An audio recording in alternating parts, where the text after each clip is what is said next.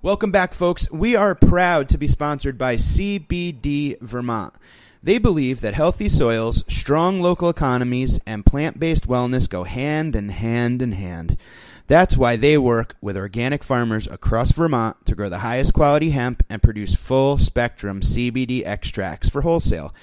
They've recently launched an online store where you can buy Vermont-made CBD products, including oils, capsules, edibles, and topicals that have been fully vetted by the staff at CBD Vermont. What a cool gig. I want to be a CBD vetter, an Eddie vetter. They ship everywhere. And as huge music fans, they're offering our listeners 15% off all products. So go to cbdvermont.com and use the code AMIGOS, plural, AMIGOS, at checkout to get 15% off. That's cbdvermont.com. Use the code AMIGOS for 15% off. Osiris. Folks, today's episode is brought to you by SiriusXM Satellite Radio. You may already know that SiriusXM brings you the deepest variety of commercial-free music for every genre and for every mood. That's where you hear the biggest names in talk, entertainment, and comedy, and hundreds of hand-curated music channels designed to fit every mood. It's where you get news from every source. It's where you can listen to the newly launched Fish Radio, woo! In addition to Jam On, the Grateful Dead Radio, Pearl Jam Radio, Tom Petty Radio, and many more. It's where you can listen to top comedy channels such as Kevin Hart's Laugh Out Loud Radio and Netflix is a Joke Radio, and sports talk radio from Barstool to ESPN and more to keep you up to date on the latest news in the sports world. Most people think you need a car to enjoy SiriusXM, but you don't. Subscribe now and listen outside the car, on your phone, online, and at home. And get your first 3 months for just $1. Visit SiriusXM.com/amigos, AMIGOS, to see offer details and to subscribe and start listening today. That's SiriusXM. No car required.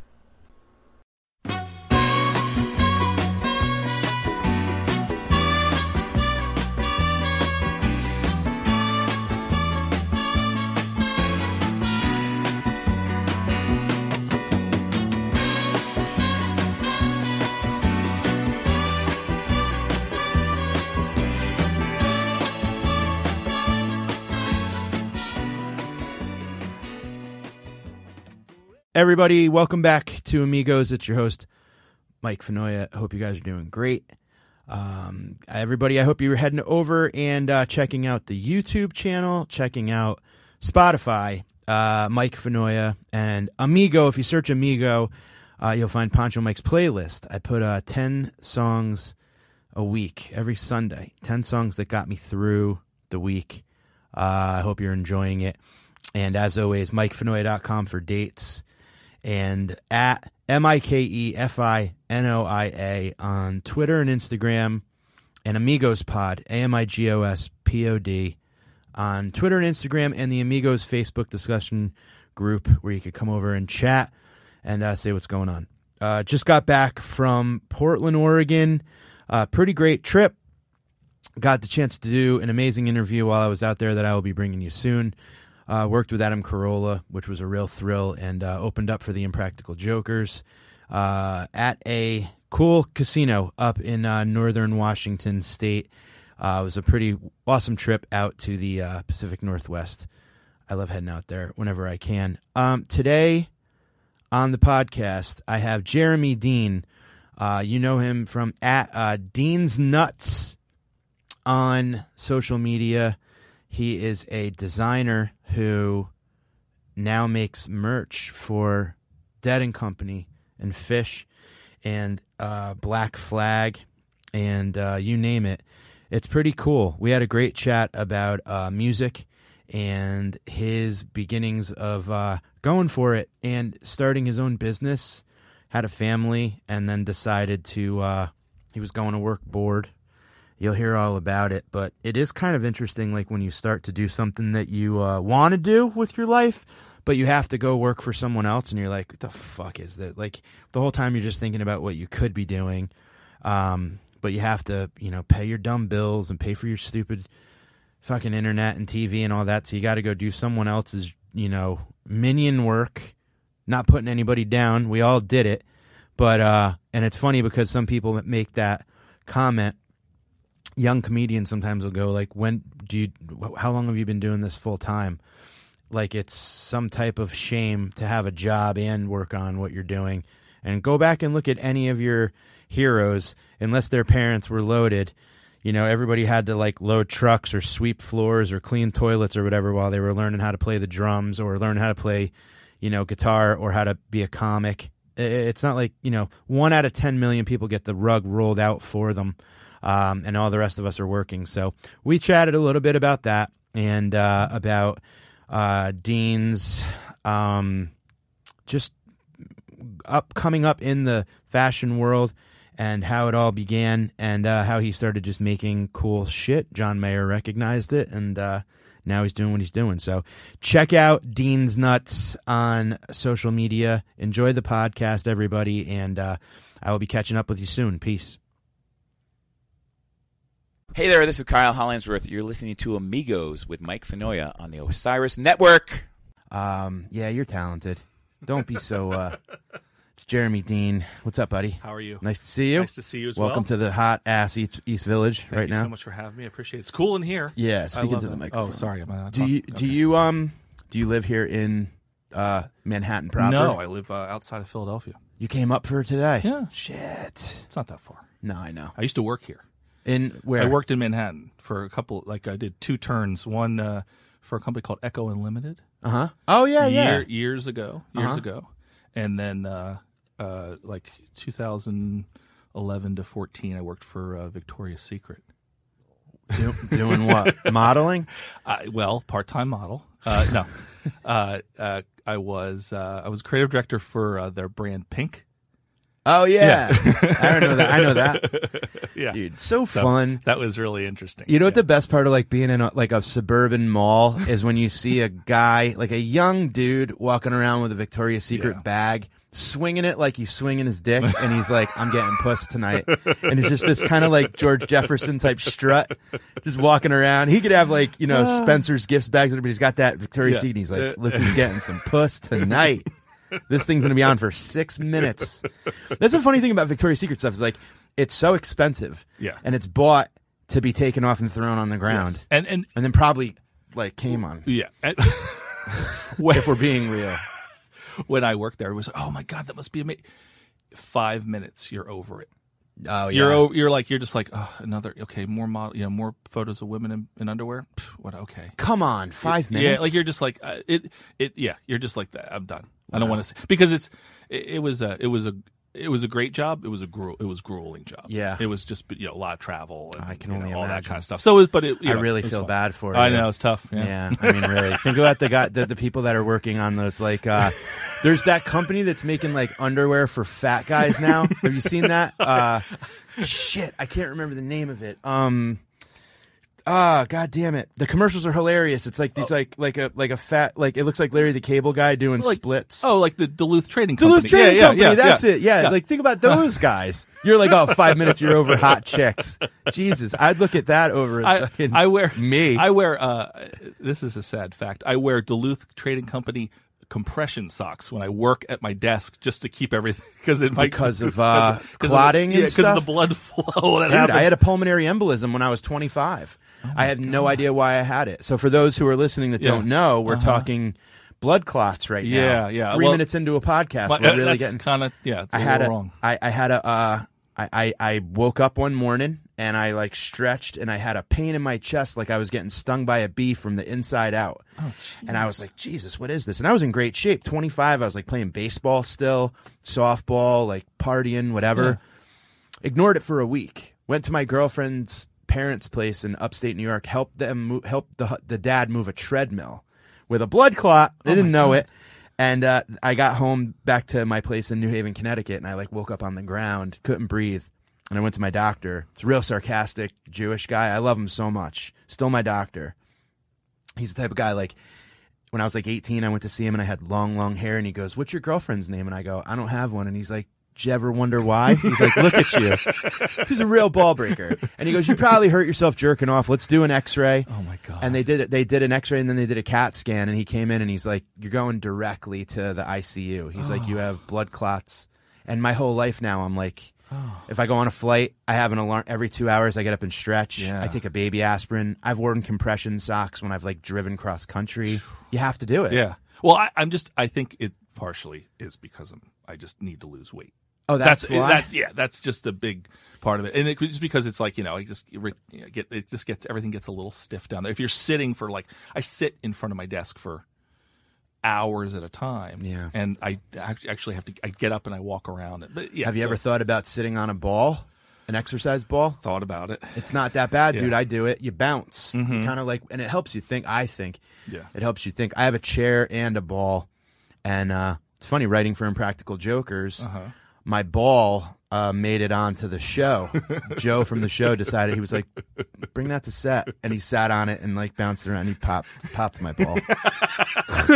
But hey, the ball has a TV credit. So let's chat about why I want to get into your past all the way up to your future. Okay. I've been a follower of your Instagram and your kick-ass designs, man. Huge Grateful Dead fan, huge music freak, regardless of what genre. Yeah. And your blend of punk, skeletons, the wavy psychedelic stuff that you do with logos, and what it's led to today and all your success, I'm really stoked to chat with you. Well, so thanks. How would people know you if I brought you up? Let's start there. You're a designer. Well, I think there's a couple different avenues. Some people will know me because I spent years doing designs for a lot of hardcore bands. Yeah. Worked for a label called Jade Tree, which were some friends of mine in the late 90s, early 2000s. Mm-hmm.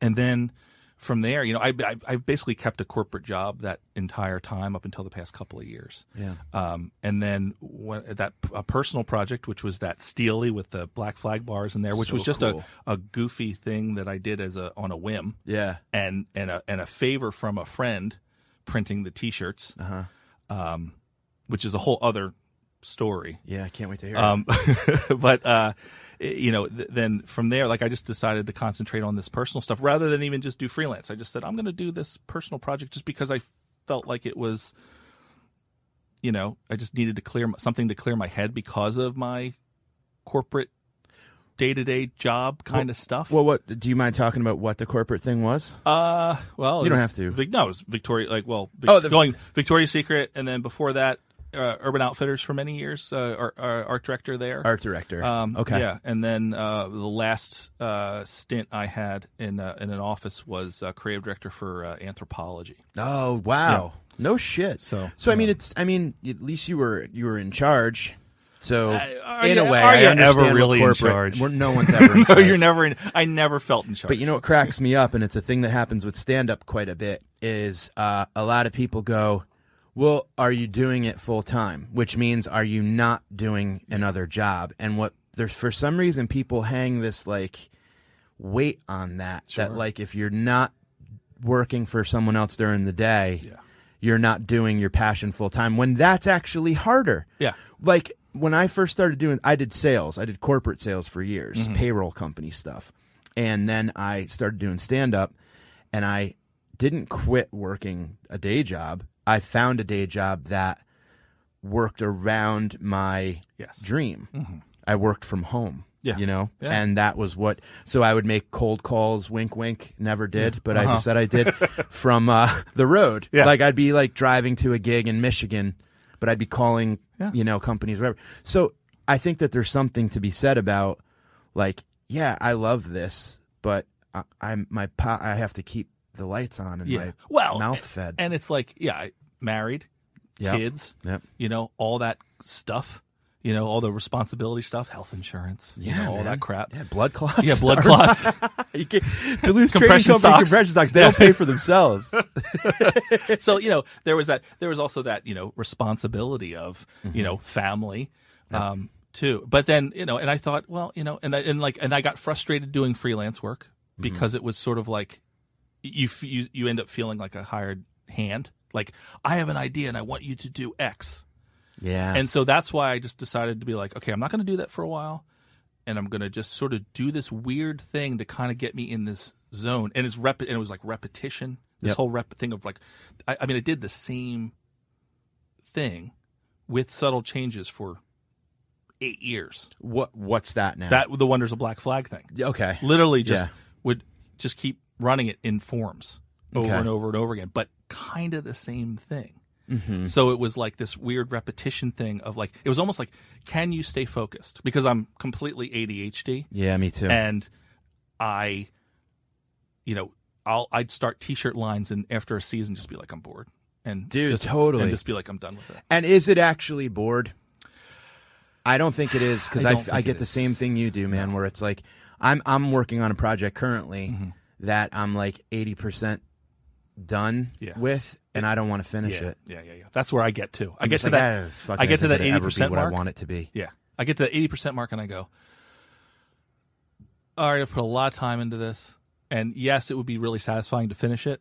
But if I don't have anybody else with me to like be like, go, get it done, I'll just be like, all right, it's just sitting there, you know. Do you work alone primarily? Yeah, for the most part. Yeah, do you feel like maybe, because I do too. Mm-hmm. Comedy's a very solitary it's lonely. thing. It sure effing is, man. And that's why I love going to concerts so much, because it's like we're all lonely together. Uh-huh. You know what I mean? It's a wonderful community of people. It sure is. No matter what genre, I think, for the most part. Yeah. For the most part. Yeah. Unless you're in a mosh pit and you're, Yeah, that could be good too. Sure, every now and then you got to get an elbow to the face. Yeah, it keeps you honest. Yeah. But yeah, there is that weird thing of like when you're creative and you don't have the ability to focus. Yeah. You're like, I'm not doing enough in life. You get down on yourself. You kind of, I don't know if you go through that. Absolutely. But I go through if I go through a period of like 2 days where I'm literally just like, I'm not motivated to do anything, and I really should just be doing something. Mm-hmm. By that third day, I'm just like, oh my God, like, what am I doing with myself? Yeah. But, I tend to work. I don't work I hate to work during the day unless I absolutely have to. Okay. So I tend to do like a 9 p.m. to 2 a.m. kind of shift. Nice. Yeah. With little but I'm thinking about it all day. And then when I sit down, I hit the ground running, if that makes any sense. Yeah, of course. Yeah. I've always worked best at night, and I figured, well, why change that, especially if I'm working for myself. Yeah. Right? Yeah. So you start to, freelance and doing favors for people. I sometimes I have to remind myself, like, there's some like really creative guys that like make illustrations for comics. Yeah. That are amazing, and they help us promote our shows and shit like that. And I've had to like check myself to make sure I'm not doing what you said people would do to you and be like, hey, I have this idea here, make it for me. Because you don't want to in any way be condescending. No. But it's more of just like, I promise you that it's just me being checking something off the list. Yeah. And there's two ways to do that, right? There's a really good way to do that where you're like, I have some inspiration and I'm going to let you go. Yeah. Which I like. Yeah. But then there's other people where it's just a personality thing. It's the control freak kind of. Sure. And they're just like, I want this. I'm like, well, then you should go to somebody else, whoever did that. Yeah. And just have them do that. Right. Right. Like, and I'm in a really, so the idea was to build it so that I didn't have to do that anymore. Mm-hmm. And I'm at a point, luckily, right now where it's not like, oh, I like this, can you do this? It's more like, I like what you do, can you do what you do? Sure. Which took a 25 years. I mean, dude. To get to that point. Think about the bands we love. Yeah. You know what I mean? It gets to that level of like, it takes 2 decades to. Overnight success, it only took 30 years, Exactly. It's just a long night. Exactly. I think about that with comedy a lot too, where it's you get down on yourself and you're like, I mean, I've been doing it 9 years. Yeah. And I'm happy with where I am, kinda. Never gonna be happy, sure. because then I think that's when you quit. Yeah, that's when you're done. Right. Yeah. So I'm always like, I should have done more, I should be doing more, blah blah blah. But then you look at like Bill Burr and you look at Sarah Silverman and you look at some of these comics that are just like, man, they're hitting their like apex 25 close to 30 years in, and it's like, oh, this shit's like wine or whiskey, or you got to let it sit in a barrel for a bit and not like stare at it. And as long as you're motivated to continue because I know plenty of people who were designers for years that just sort of went like, I'm done with it. I'm getting my real estate license. You know? Sure. Or like, I'm out. Yeah. And there's been times in my life where I'm just like, maybe I should do something else. Yeah. You know? But you had the job to fall back on until you were able to say like, okay, it's time for me to. Well, I went through periods where I was like, I went through a little period of time when I got fired from Echo,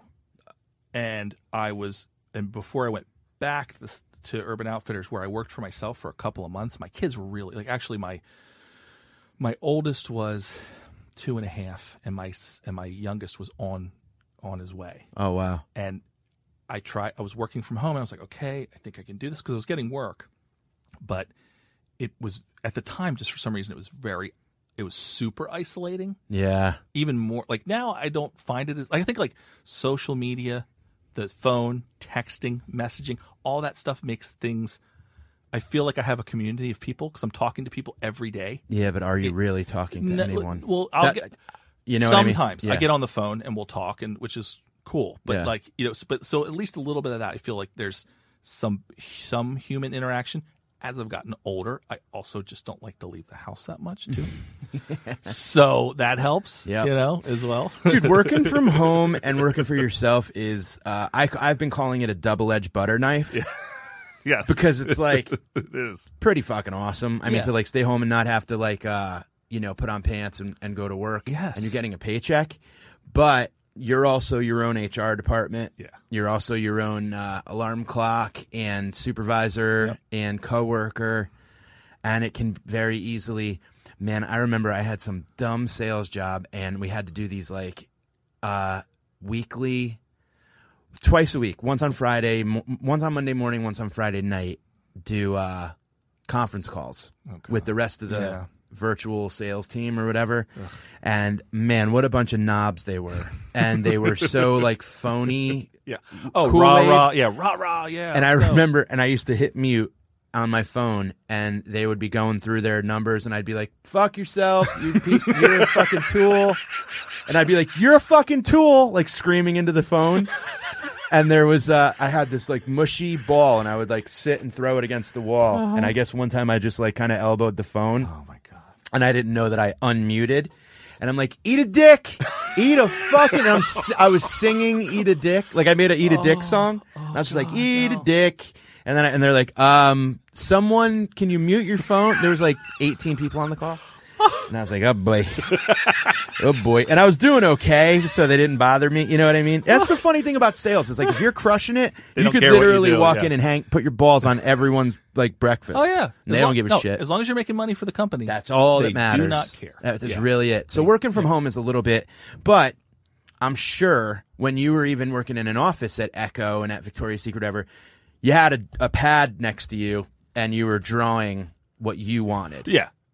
Things would come to me. I'd keep doodling. I'd fold that up. I'd stick it in my pocket. I'd bring it home. I'd do that when I got home. Okay. So because I was doing that thing where I was like 9 to 7 in the office, and then go home, eat dinner, say goodnight to the kids, back on the computer till 2 a.m. Yeah. And that was even the Mrs. Work, or she?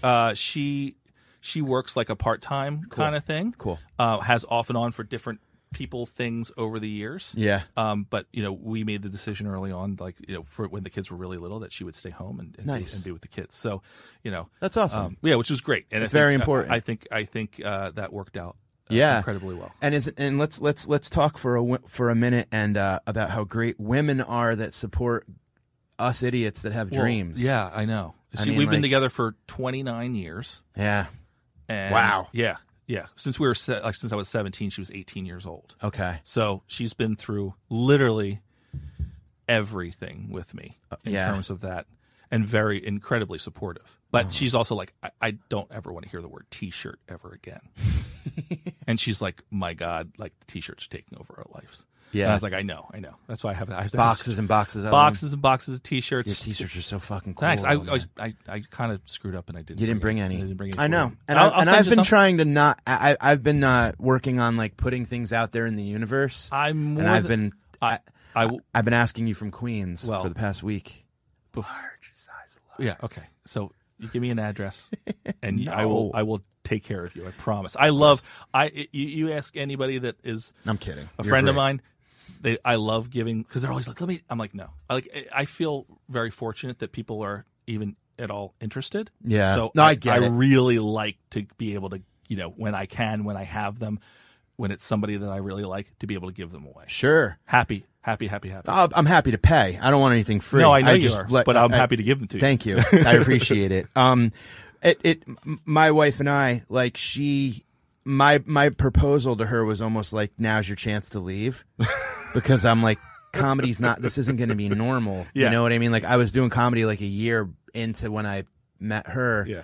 And I'm like, go. You can marry a doctor. You can marry a lawyer. Yeah. You can have like your normal, barbecue, and then fall asleep on the couch watching King of Queens every night. Like, I'm not going to be here. Yeah. I'm going to miss shit, whatever. And she was just like, that sounds exciting. Like, let's, Cool. And I don't think I'd ever be able to accomplish what I have without a strong woman behind me. Absolutely not. No, the things that my wife does that I just can't even comprehend, wrap my mind around, focus on. Yeah. She's got focus.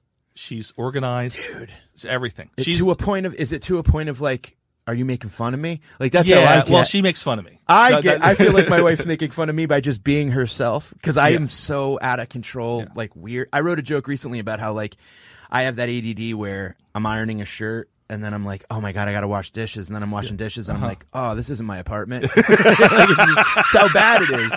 Like, I'm so bad with things. Well, I take a pill and I go, did I take a pill? Did I take that?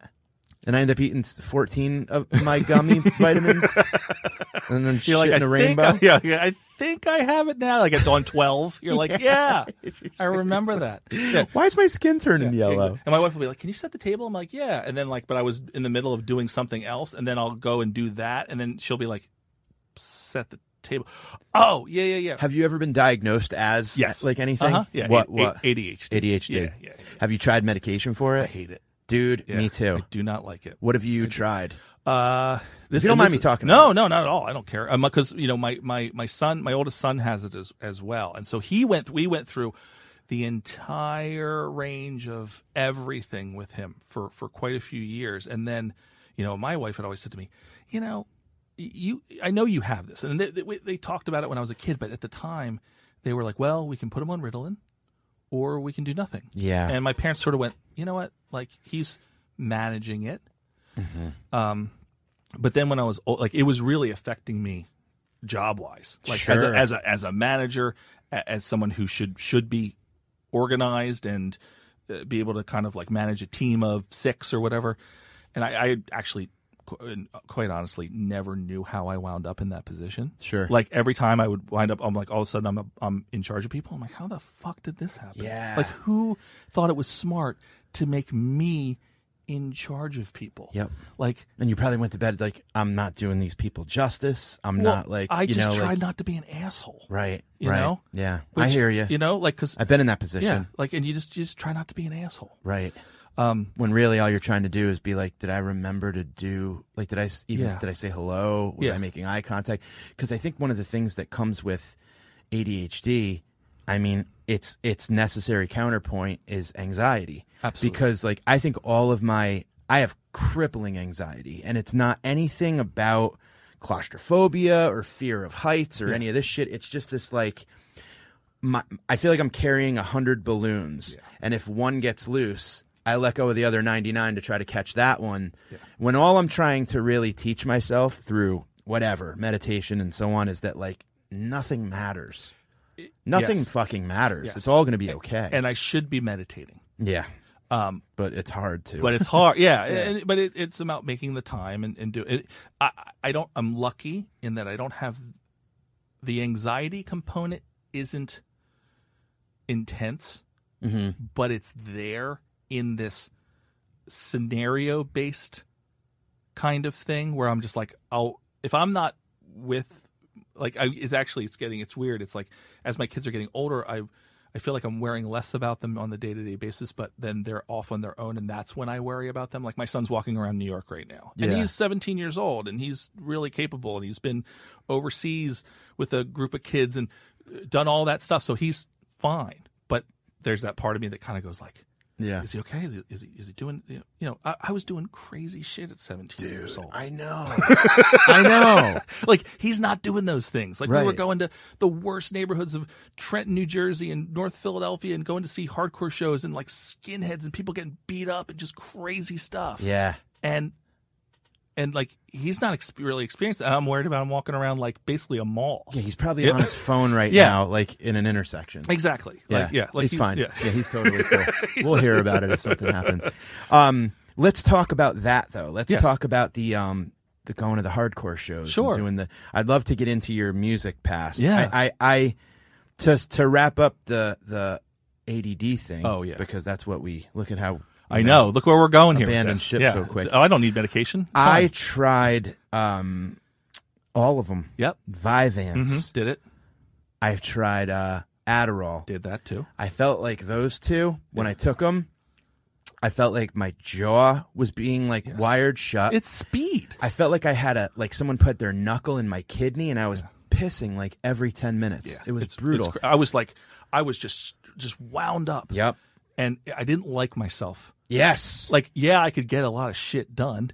No wonder Adderall's like, every college kid's like, woo, Adderall, Right. You're like a machine. But like that doesn't seem natural to me. Right. Like, it was like, and I was just like, I'm not doing this. Did recreational speedy drugs, if you know what I mean? Like, was that something that like, did you ever seek out anything? Never. No, I've never self-medicated. No. Wow. Good. Which is really that's amazing. Interesting because a lot of people in this that are, they just sort of seek out like, okay, what's going to fix me? Sure. Recreationally. And it's never been ever been my thing. So, I just sort of dealt with it. I tried, a couple of things a couple of times. And when I did, I didn't feel high. Yeah. I felt normal. Yeah. And that scared the shit out of me because it was like, oh, this, I don't feel like I'm not scared of silence. I don't have to like talk. I could just be back and be reserved and be observational for once and like kind of soak in the minute instead of worrying about the hour. And I liked it too much, so I stayed away from it. Smart. And I was just like, there's no way to, But what I have found lately is that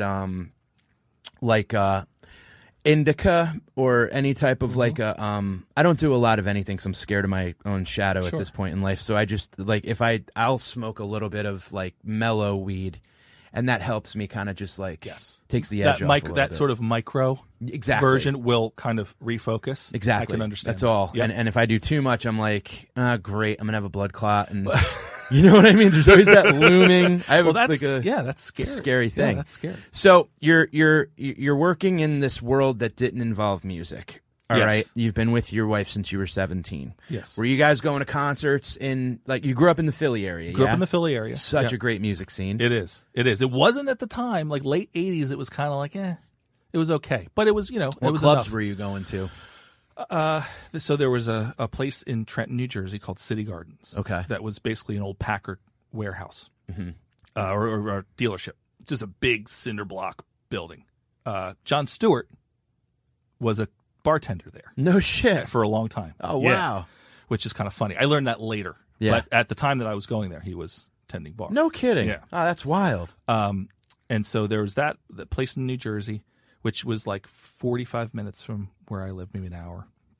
And then there were a couple places in the city. One was it was like an Iranian dance club during the week, and it was called Club Pizzazz.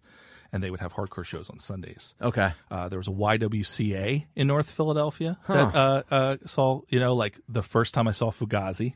I saw them at with 30 people at the YWCA in North Philadelphia. Ian MacKaye. Yes, and we interviewed him we knew that it was Ian. They didn't have a record. There was no Fugazi record out yet at that point. Oh, really? Yeah. So it was before. What was 13 songs? Was that the first? It was the 13 songs was like the first two EPs together in one album. So the first the first EP, just the red cover, wasn't out yet. We just heard that Ian had a new band, and we went to go see him. Were you a Minor Threat lunatic? Oh my God, I love them so much to this day. Yes, huge. Then that was the reason we were like, oh, Ian's got a new band, and I loved his band after Minor Threat Embrace. Had sort of, it was a kind of a quick like 85 to 86, broke up, but then Discord released that record, so we knew that record too. We thought, well, maybe this is more like Embrace, and then wow, we like this whole other thing. Fugazi was very smart, very good music. I thought they're one of my favorite bands of all time. And you asked like, oh, was your wife? I would drag her with me to see a lot of this stuff too. And then after a while, she was kind of like, and she was into it, but she was going to Dead shows in the 80s and seeing Jerry Garcia band. Okay, so which was kind of interesting. Funny. So is that how you got into the Dead at all, or? Did you guys kind of cross-pollinate? And your kid is the coolest fucking kid. Well, he likes he literally he comes with me to Dead and Company shows. He goes to he's been to This Is Hardcore with me in Philadelphia. He's gone to all kinds of shows with me. Yeah. And then my youngest is is like super into classic rock. Nice. Which is really it's weird. Amazing. Yeah, no, it's awesome. But it's great. It's great. Yeah. Like he's got good taste. Dude, one of the reasons why I don't want to have kids is like, what if they're into like Taylor Swift or something, and then I have to disown my kid? I mean, that's not that good. Would not be cool. You're like, listen, kid, you got to pack it up and come back when you got better musical taste. Go please. Talk to your mother. Yeah. Did you have a group of buddies growing up that you guys would hit the local tape store and record store? Absolutely. I had a group of like 3 other guys. We were all into this kind of like, we all kind of influenced each other. We all kind of came from, we all had our specific focus, but we're like, my stuff was like hardcore, but it was really like, I was really into like all the Discord stuff, like DC stuff. Sure. Another buddy of mine was, started out as a kid pretty much as a Deadhead and would always push, like, you got to listen to American Beauty. You got to listen to Working Man's Dead. Like, I got the mono pressing of, the whatever. And I'd be like, and he would, like, I've been around this my entire life. Yeah. Like, because at the time, as a teenager, that's when, like, Touch of Grey became a radio hit. Sure. Right? So you had this split of kids that were like, you were kind of like, there was three lanes, right? Yeah. There was the couple hardcore kids that skated. There's the metal kid. There were the metal outcast kids. And then if you kind of wanted to be with, if you actually wanted to get a girlfriend, Grateful you Dead. listen to the Grateful Dead and Spin Doctors. Yeah. And that was pre. This is all pre-spin. This is I'm all like, pre. yeah, maybe like Huey Lewis. Yeah. And like that, like Yeah. that kind of like, like it's kind of weird. I talked to a lot of people that were like, the Grateful Dead fans were these like the cool kid kind of like the preppies, preppy kids. Yeah, that's my high school. Hilarious when you think about like the beginnings. Oh, I know. Because you probably eventually, you go back and you're like, oh, dude, these fucking people are incredible. Once they're the hardcore guys. It took me a while to figure it out, and like I just by natural age, time period, I rejected I just was like, I wanted to skate. I wanted to listen to whatever the loudest, fastest, most new stuff was. Yeah. Because even like even early 80s hardcore bands at the time seemed like almost like, in a way, dinosaurs compared to like what was happening at the time when I was a kid, which was Youth of Today, Gorilla Biscuits, Judge, Dead Kennedys. Dead Kennedys long gone. Like they were like Dead Kennedys seemed like old farts to me in 1987. Okay, you know what I mean? Yeah. Like because they'd broken up. Oh, at that true. Point. Yeah. How about the Dead Milkmen? Dead Milkmen were from Philadelphia. Now they were they were sort of like one of my gateway things because they grew up. Those guys are literally from the same burb area of Philadelphia where I grew up. Oh, really? So that they were sort of like everybody knew about them from when we were like little kids. Yeah. You just hear about the Dead Milkmen. Well, want to know what's so synchronistically like circular about this conversation and what you do and the podcast and all that is, there was a store, Land of Oz, that was in North Haven, Connecticut, where I grew up, and one side of the wall was like mannequins with like dildos on their heads and bongs and whatever, and then the other wall, floor to ceiling, left to right, was T-shirts neatly folded into squares. You know what I mean? Yeah. So it was like that square, like just that wall of squares. Graphics, yeah. And that was my like MoMA. That was my like Guggenheim. Yeah. And I would stand there, and it would be like the Misfits, ghost type face, Crimson Ghosts. Yeah. Eddie. Mm-hmm. You know, all the Megadeth, and there would be like one or two Grateful Dead shirts, whatever. Dead Milkman, that cow. It's iconic. It's so fucking cool. Yeah. And like that was like, to me, sense of humor was always like a number one for me when it came to like anything. That's why I liked the Dead, because I felt like a lot of their music was very, you know, it was like folky and safe as a kid. Mm-hmm. I started listening when I was like 8. Yeah. But I liked that it had kind of like a whimsy type, you know, goofiness to it. And then it's you'd accessible. See like, and then you'd see some of these other shirts that were, you know, Metallica shit was always like very animated and very like the T-shirt allure was something that like drew me to certain music. You know what I mean? Absolutely. Graphically, that's what I want to get to. Yeah. That's everything that, you know, everything that sort of led up to this day to where I am, you know, sort of with my life is because of skateboarding or music in general. I was obsessed with Kiss as a kid. I read that. Yeah. Obsessed with Kiss.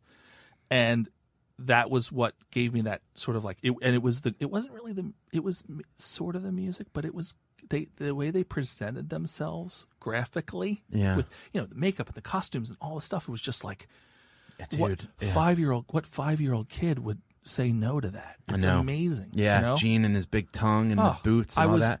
Obsessed. I think Kiss music is the most awful garbage. Yeah, it's no good. It's so bad. Good. But I get how, but I'll still listen to it. You gotta do, totally. Because Beth is whatever. Because it's nostalgic too. Mm-hmm. But like, they're not taking themselves too seriously. And that's the important part. Yeah, and my mom would tell me, you know, she's like, from when you were 4 years old, you saw ads on TV for whatever tour, you know, and you would just be like, that's what I want. Yeah. Do you have siblings? Yeah. Where are you? Well, I'm the oldest. You're the oldest? Mm-hmm. Okay. Yeah, I'm the oldest of 4. That's amazing that was something that, because right away it hits you, and like we're the impressionistic young mind, and it was weird that like pairing music with a visual. Yes. I wasn't allowed to watch MTV as a kid, so I had to sneak it early in the morning because like my parents thought it was like the devil's. Yeah. We didn't have cable for a long time until I was probably 8th grade, 9th grade. Mm-hmm. So I would go over to other people's houses and sneak it in. Yes. You know what I mean? Yeah. But yeah. Like you were saying about like that, like 3, like your buddies, you know? Yeah. So I had 2 pals growing up. One was Dennis, one was Chris. And Dennis was hard skateboarding. Like he got me into like Helmet and Ministry and Clutch and Revolting Cocks and Circle Jerks and all of that shit. Yeah. And I found what I liked, and I loved it. Ministry, I love to this day. I thought Al Jorgensen's amazing. He is. He's like a Les Claypool in a way, where it's like anything he does, I trust. Mm-hmm. You know what I'm saying? Yeah. And then we had a skate park called The Playground, which was an indoor skate park in Wallingford, Connecticut. Mm-hmm. And I used to go to concerts there all the time. So we would see all these, like, I think I saw Clutch there. I think I saw Helmet. I saw a whole bunch. I remember being at a Helmet concert there. I think it was Helmet, and a guy was skating while the concert was going on, and he lost his board, and a board went flying and like split a guy's head open, like right in the middle of the concert, and it was just like everything ended, and they had to drag him out. But I remember there being that, like, I didn't like those concerts. I didn't like the head banging. Yeah, mosh pity shit of it all. Yeah. Do you know what I mean? Like for me, it was I've never cared for that.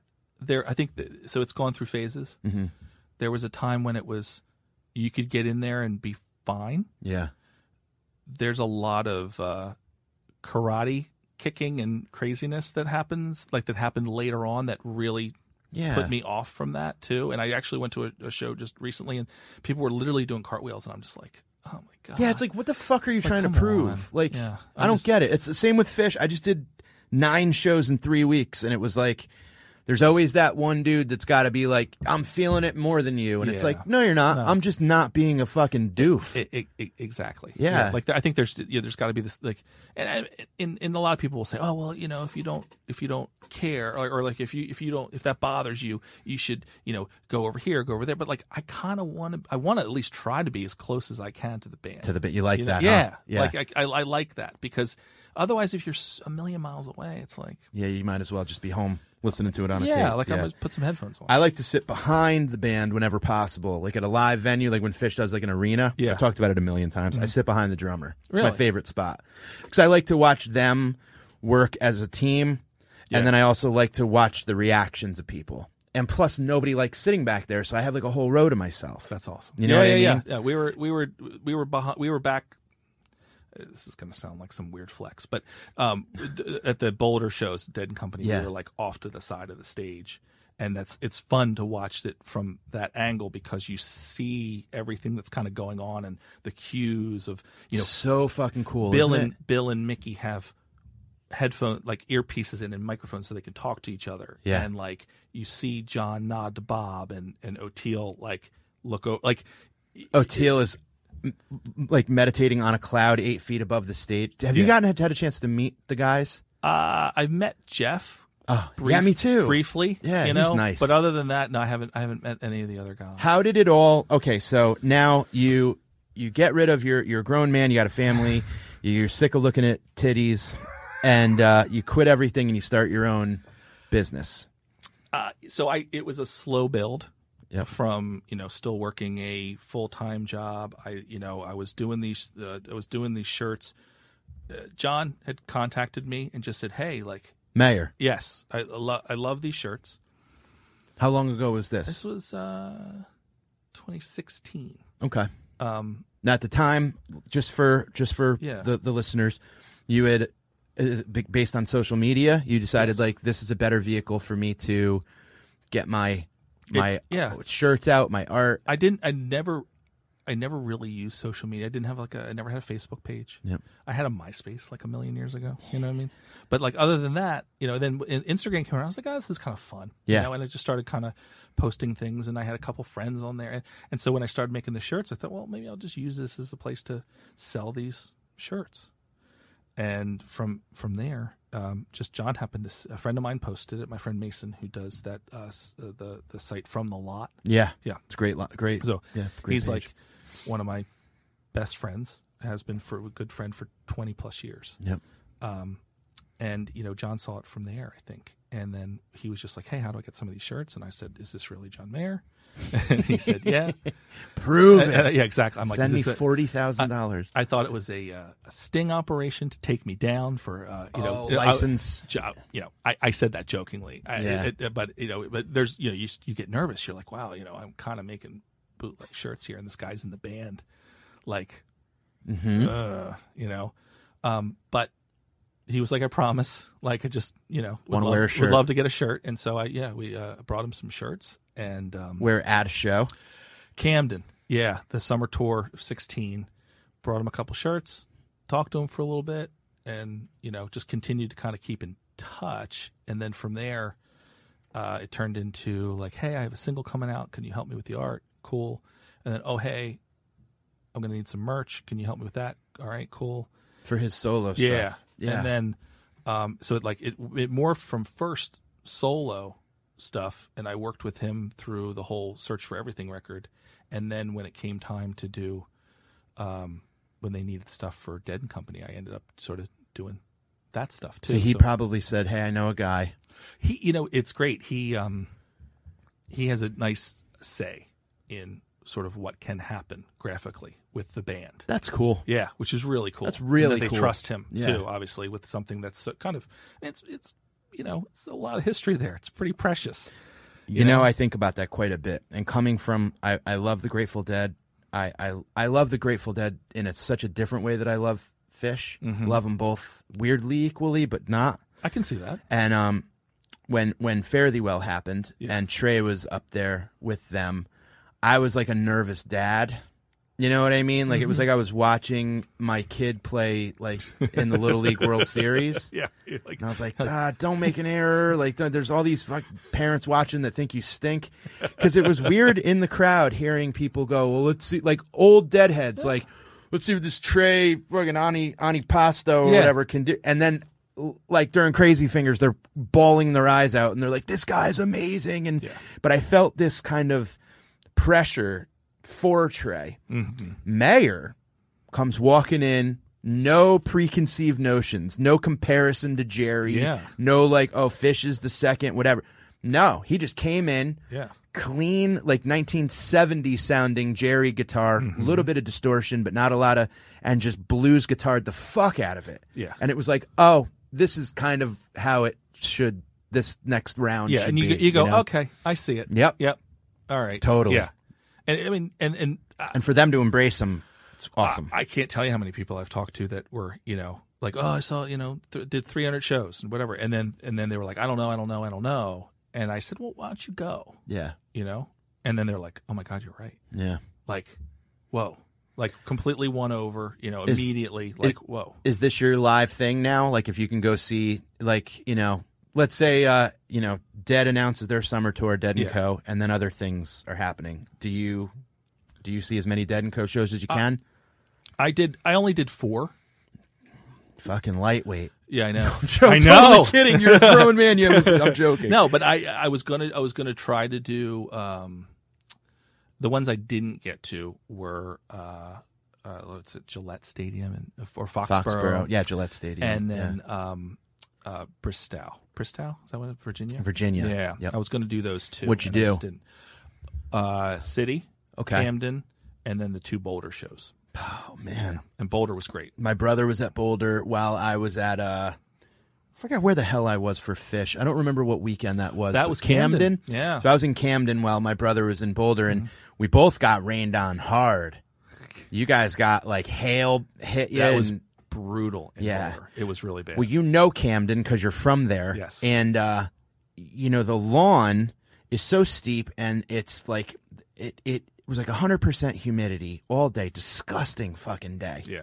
One of those days when it's like, am I old or do I just want to stay in the hotel right until the show starts? You know what I mean? Like, is this me being older? No, I get it. So we hung out in Philly, got to the show. The minute I was walking in, I had pavilion seats. Yeah. I felt a couple little drops, and I'm like, oh, it's going to... And the skies fucking opened. 50-mile-an-hour winds. Like, it was brutal. Oh. And they said, everybody get into the pavilion. So the whole lawn, there were people sliding down the lawn, But and then my brother sent me pictures you guys got. It was... We were lucky we were undercover when that happened. Oh, really? Yeah. But, like, I was looking outside, and I went, oh, man. I thought... And then there was lightning. Sure. And a lot of it. Yeah. And I thought... Cancel the show. Yeah. Because they did that in Camden last year. For Dead? Dead & Company last year, Camden, second night. They, after set break, there was a lot of rain, lightning, and then they just ended the show. And there's flooding everywhere in Camden. I thought they were going to cancel second night Fenway because of the lightning. And to be honest, at that point, I was like, I mean, look, it's getting to the point. They had a curfew, a very early curfew at Fenway, 10, 15, 10:30. So I was like, they're going to bail on it. Yeah. And then they said, no, we're coming out. And they did one set, and it turned out being the second longest set in Fish history, only to Big Cypress. Yeah, when they heard did. that was a really good show. For my friends really who know what they're talking about. It was a good show. I heard it was an amazing It was show. the first one and I didn't love Fenway. I've talked about it ad nauseum on this podcast, but I didn't have a good time in Boston. I think that it was too Boston. You know what I mean? So, Mayer introduces you to the world of doing merch. What's it like now working for this? Like, put us back to that moment. You have a contract with Dead & Co., right? And you're doing merch, and now it's I don't like, necessarily have a contract. Know what I mean? Okay. But like it's just sort of like, hey, we need merch, and we need like it's very it's pretty casual. It's pretty open. Yeah. That's I guess what I was getting at. Like, is it a hard? It's not hardcore. It's like it's just like, hey, we need some designs. Like, what do you think? Mm-hmm. It really kind of comes down to that. And then they have the pressers and the people who like actually physically make the shirts. Yeah. I just set the designs up, make the tech packs and send them off. Wow. And they get made. Now, how'd Fish get into the? I was so stoked to see because you have a unique. You have a unique style that when you see one of your shirts, it's like, oh, okay, that's Dean's, like that's yours. And I saw you with some Fish stuff, and I was like, "Whoa, that's a whole." It's interesting. Is that another podcast? It might be another podcast. No. All right. I'm just kidding. I mean, what could it be? I'll give you. They said, "Would you?" You said yes. The condensed version. Okay. Is the first job out of school. Worked for a studio called House Industries. They, in probably, I think it was like 96, they did a series of 3 European tour posters for Phish, Amsterdam, London, and Paris.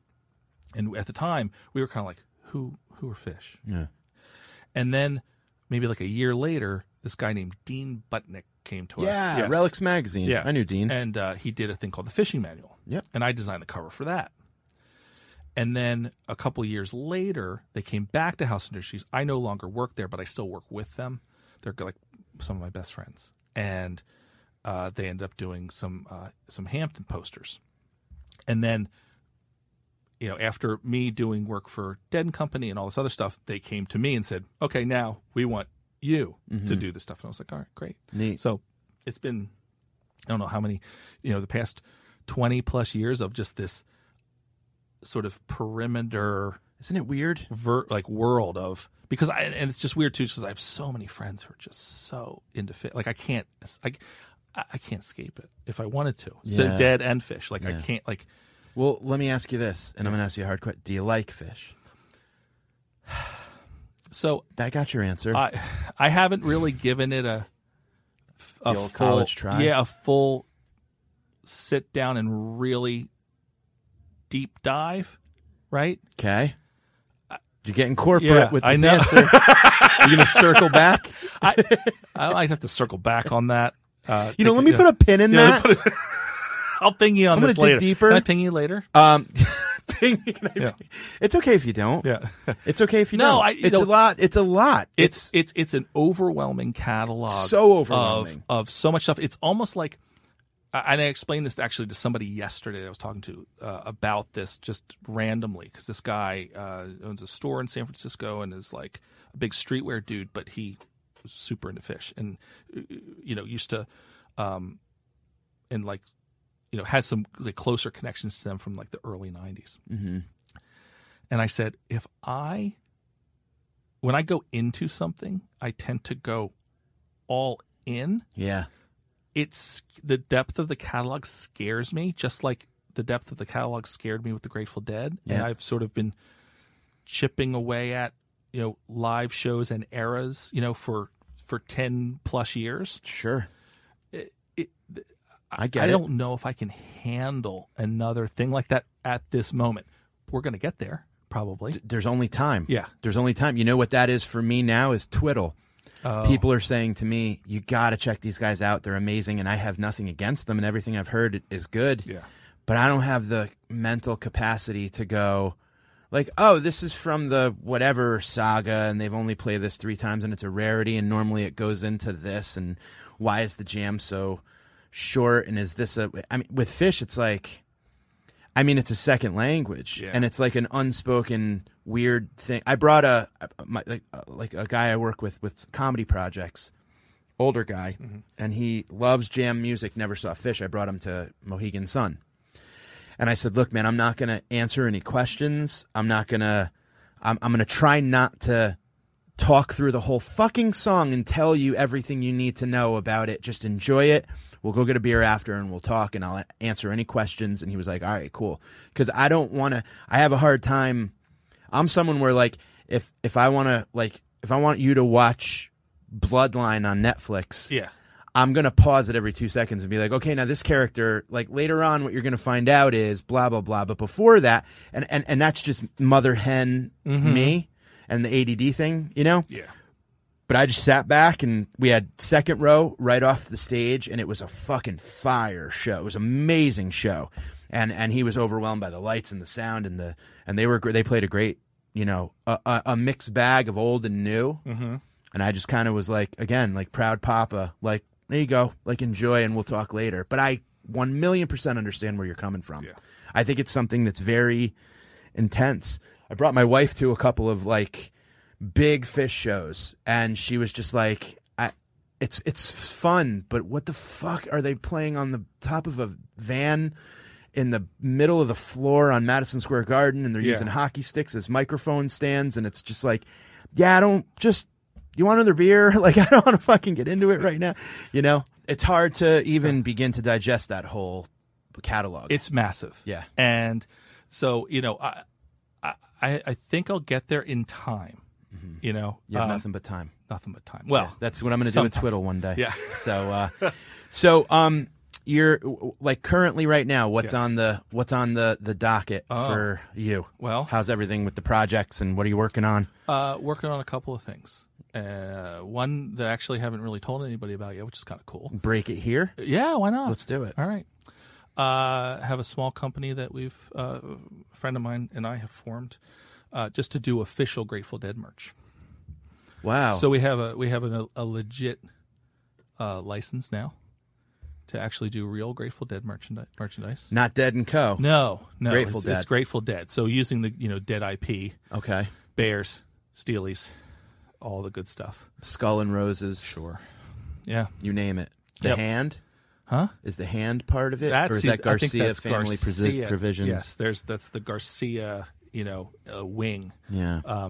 So we're doing that. That's gonna be, which is really cool. That's so cool. Been working on that for a while, and they've been great, and very, very excited to do that. Wow. And then when will this air? This will air Wednesday, next Wednesday. So it'll be. I'm not going to edit this. Today is Wednesday, July 24th. Okay. So I can tell you about this other thing too. So I have a book. Books being published in October on the Misfits. No shit. So it's my friend Tom. His name's Tom Begrawitz, a good friend of mine. He authored it along with myself. It's really like an art book in a way. Sure. Everything 77 to 83. Wow. Yeah. Interviews with people in the nothing. There's a lot of people who were influenced by the band, or were there to actually see them. Yeah. So, foreword by Shepard Fairey. Wow, man. Interview with Kirk Hammett from Metallica. No kidding. And then a lot of quotes and info from everybody from Jeff Ament from Pearl Jam, and Jay Howell, who's an illustrator and cartoon guy, did the Bob's Burgers characters and all that stuff, and a whole slew of other people that contributed to the book. We have a lot of quotes from a lot of great people. That's kick-ass. And the influence of the band on them. So it's literally every record and T-shirt and poster and flyer and stuff that people have never seen before. And it's the majority of the collection of a friend of ours named Umberto. Wow. Who's here in New York. Die-hard collector. Yes, unbelievable. The best collection probably in the world. So fascinated by fans. Yeah. I'm so unbelievably fascinated by fans. Yeah. And it's like being one and then performing, and like I work with the show Impractical Jokers, and they have a diehard fan following, and it's my kids. I love that show. My kids love that show, and it's just so neat to hear that. And it's like, but then I'm also that way about Fish and the Dead, and then there's like people who are like into comedy like that, and it's just so nice to know that there's a dude that has a whole bunch of Misfits shit here in New York City that is making up the meat of a book. Yes. So fucking awesome. Yeah, it's so yeah. Like I just everything I do is because primarily of music, and because it motivates me, it gets me up in the morning, it makes it all happen. Yeah. So to be able to do that, it's something that my friend and I have talked about for 10 years at least. Wow. So published by Abrams. We'll be out in October. Wonderful. Yeah. Well, we'll have you back when it comes out. Would love to. Is there anything you're listening to right now other than Dead & Co. and the stuff Is there anything new that's blowing you away? There's a couple I think there's some good stuff happening in the hardcore scene right now, like band-wise. There's a lot of bands. Mm-hmm. I felt like it was getting very old for a while, like a lot of older people, a lot of reunions. But, there are bands, band Fury from California, like them a lot. There's this other band that I saw open up for Fury recently called Wildside. They're a Canadian band, and they're really good. They're very like late 80s metallic-y twinged hardcore and just fun. Nice. In a way. Not overly serious, but just fun. Serious Metallica is very serious. Yeah. Yeah, exactly. When it gets metal, it's metal and it's serious. It's like, whoa, this is like got these little sort of like metal overtones, but it's hardcore and it's kind of moshy and fun. That's cool. And I'm trying to think if there's anything else. Like, I went through just a recent thing where I just dove back into all this like early 90s stuff where all I was listening to was like Sonic Youth and Pavement and Smashing Pumpkins and all this other stuff. The stuff, great era. The stuff that I, once I felt I was too old for hardcore, at 20, how judgmental of ourselves we are. I know. I was like, it's for children. Sonic Youth is for children. Yes. I have a degree. So I've been really digging it back into all this 90s stuff that I kind of not forgot about. But sure.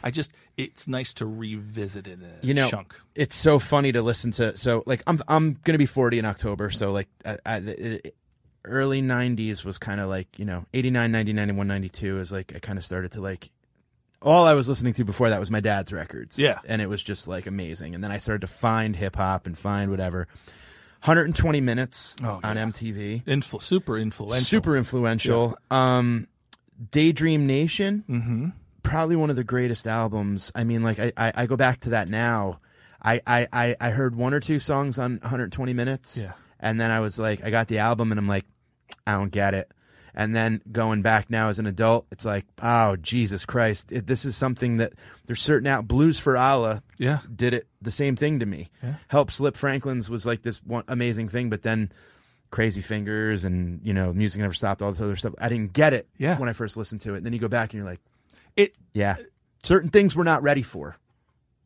Sonic Youth was one of those things that I wasn't ready for as a young kid. Like when Sister came out, I really liked it. But pre-Sister, they played it at the record store that I used to go to in Philadelphia called 3rd Street Rock and Jazz. And it was the upstairs was jazz and downstairs was punk, hardcore, rock, everything. They played there, and I wandered in on that. Oh, no shit. And we were like, oh, who's playing? Oh, Sonic Youth. I've heard of Sonic Youth. And I was like, this is cool. But like, it wasn't until I saw them like later on, like I realized what I saw.